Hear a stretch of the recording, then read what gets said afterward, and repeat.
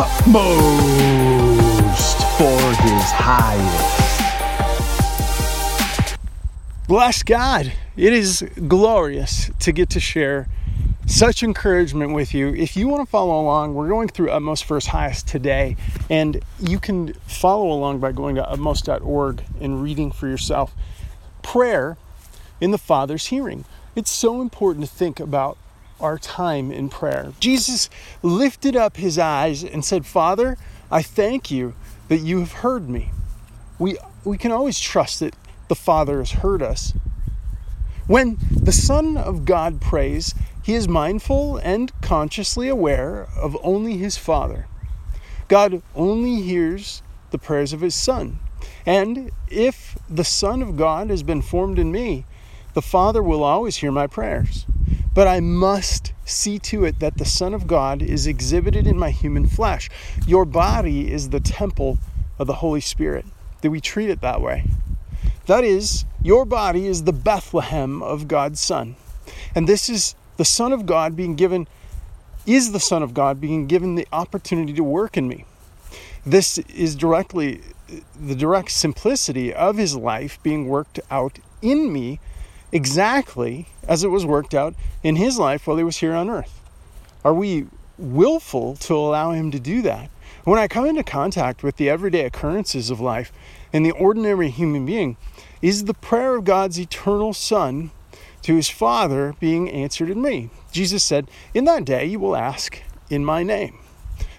What does that day mean? What does he mean by that? He is referring to the day when the Holy Spirit has come to me and made me one with the Lord.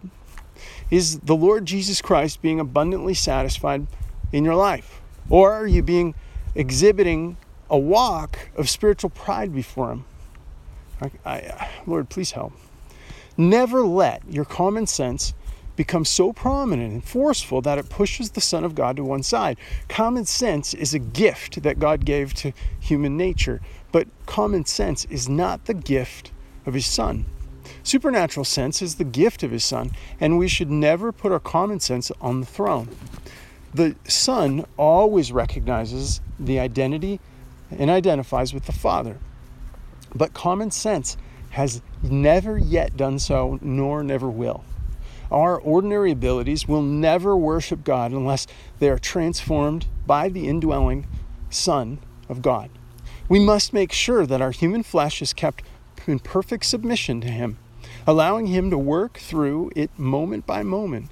Are we living at such a level in the human dependence upon Jesus that his life is being exhibited moment by moment in us? Lord, I know today is Friday, and normally I'm quite delighted and excited, but I just have a weight on me today, Lord, and I know that's not moment to moment, so please forgive me. Please fill me up with the Holy Spirit that moment to moment I am living for you, for your glory. In Jesus' name I pray, amen. Hey, if this has blessed you and encouraged you, would you pass it on? Would you share it with somebody? It is so important to share the encouragement of the Word of God being applied in our lives. And you can take opportunity to do that today. Hey, God bless you.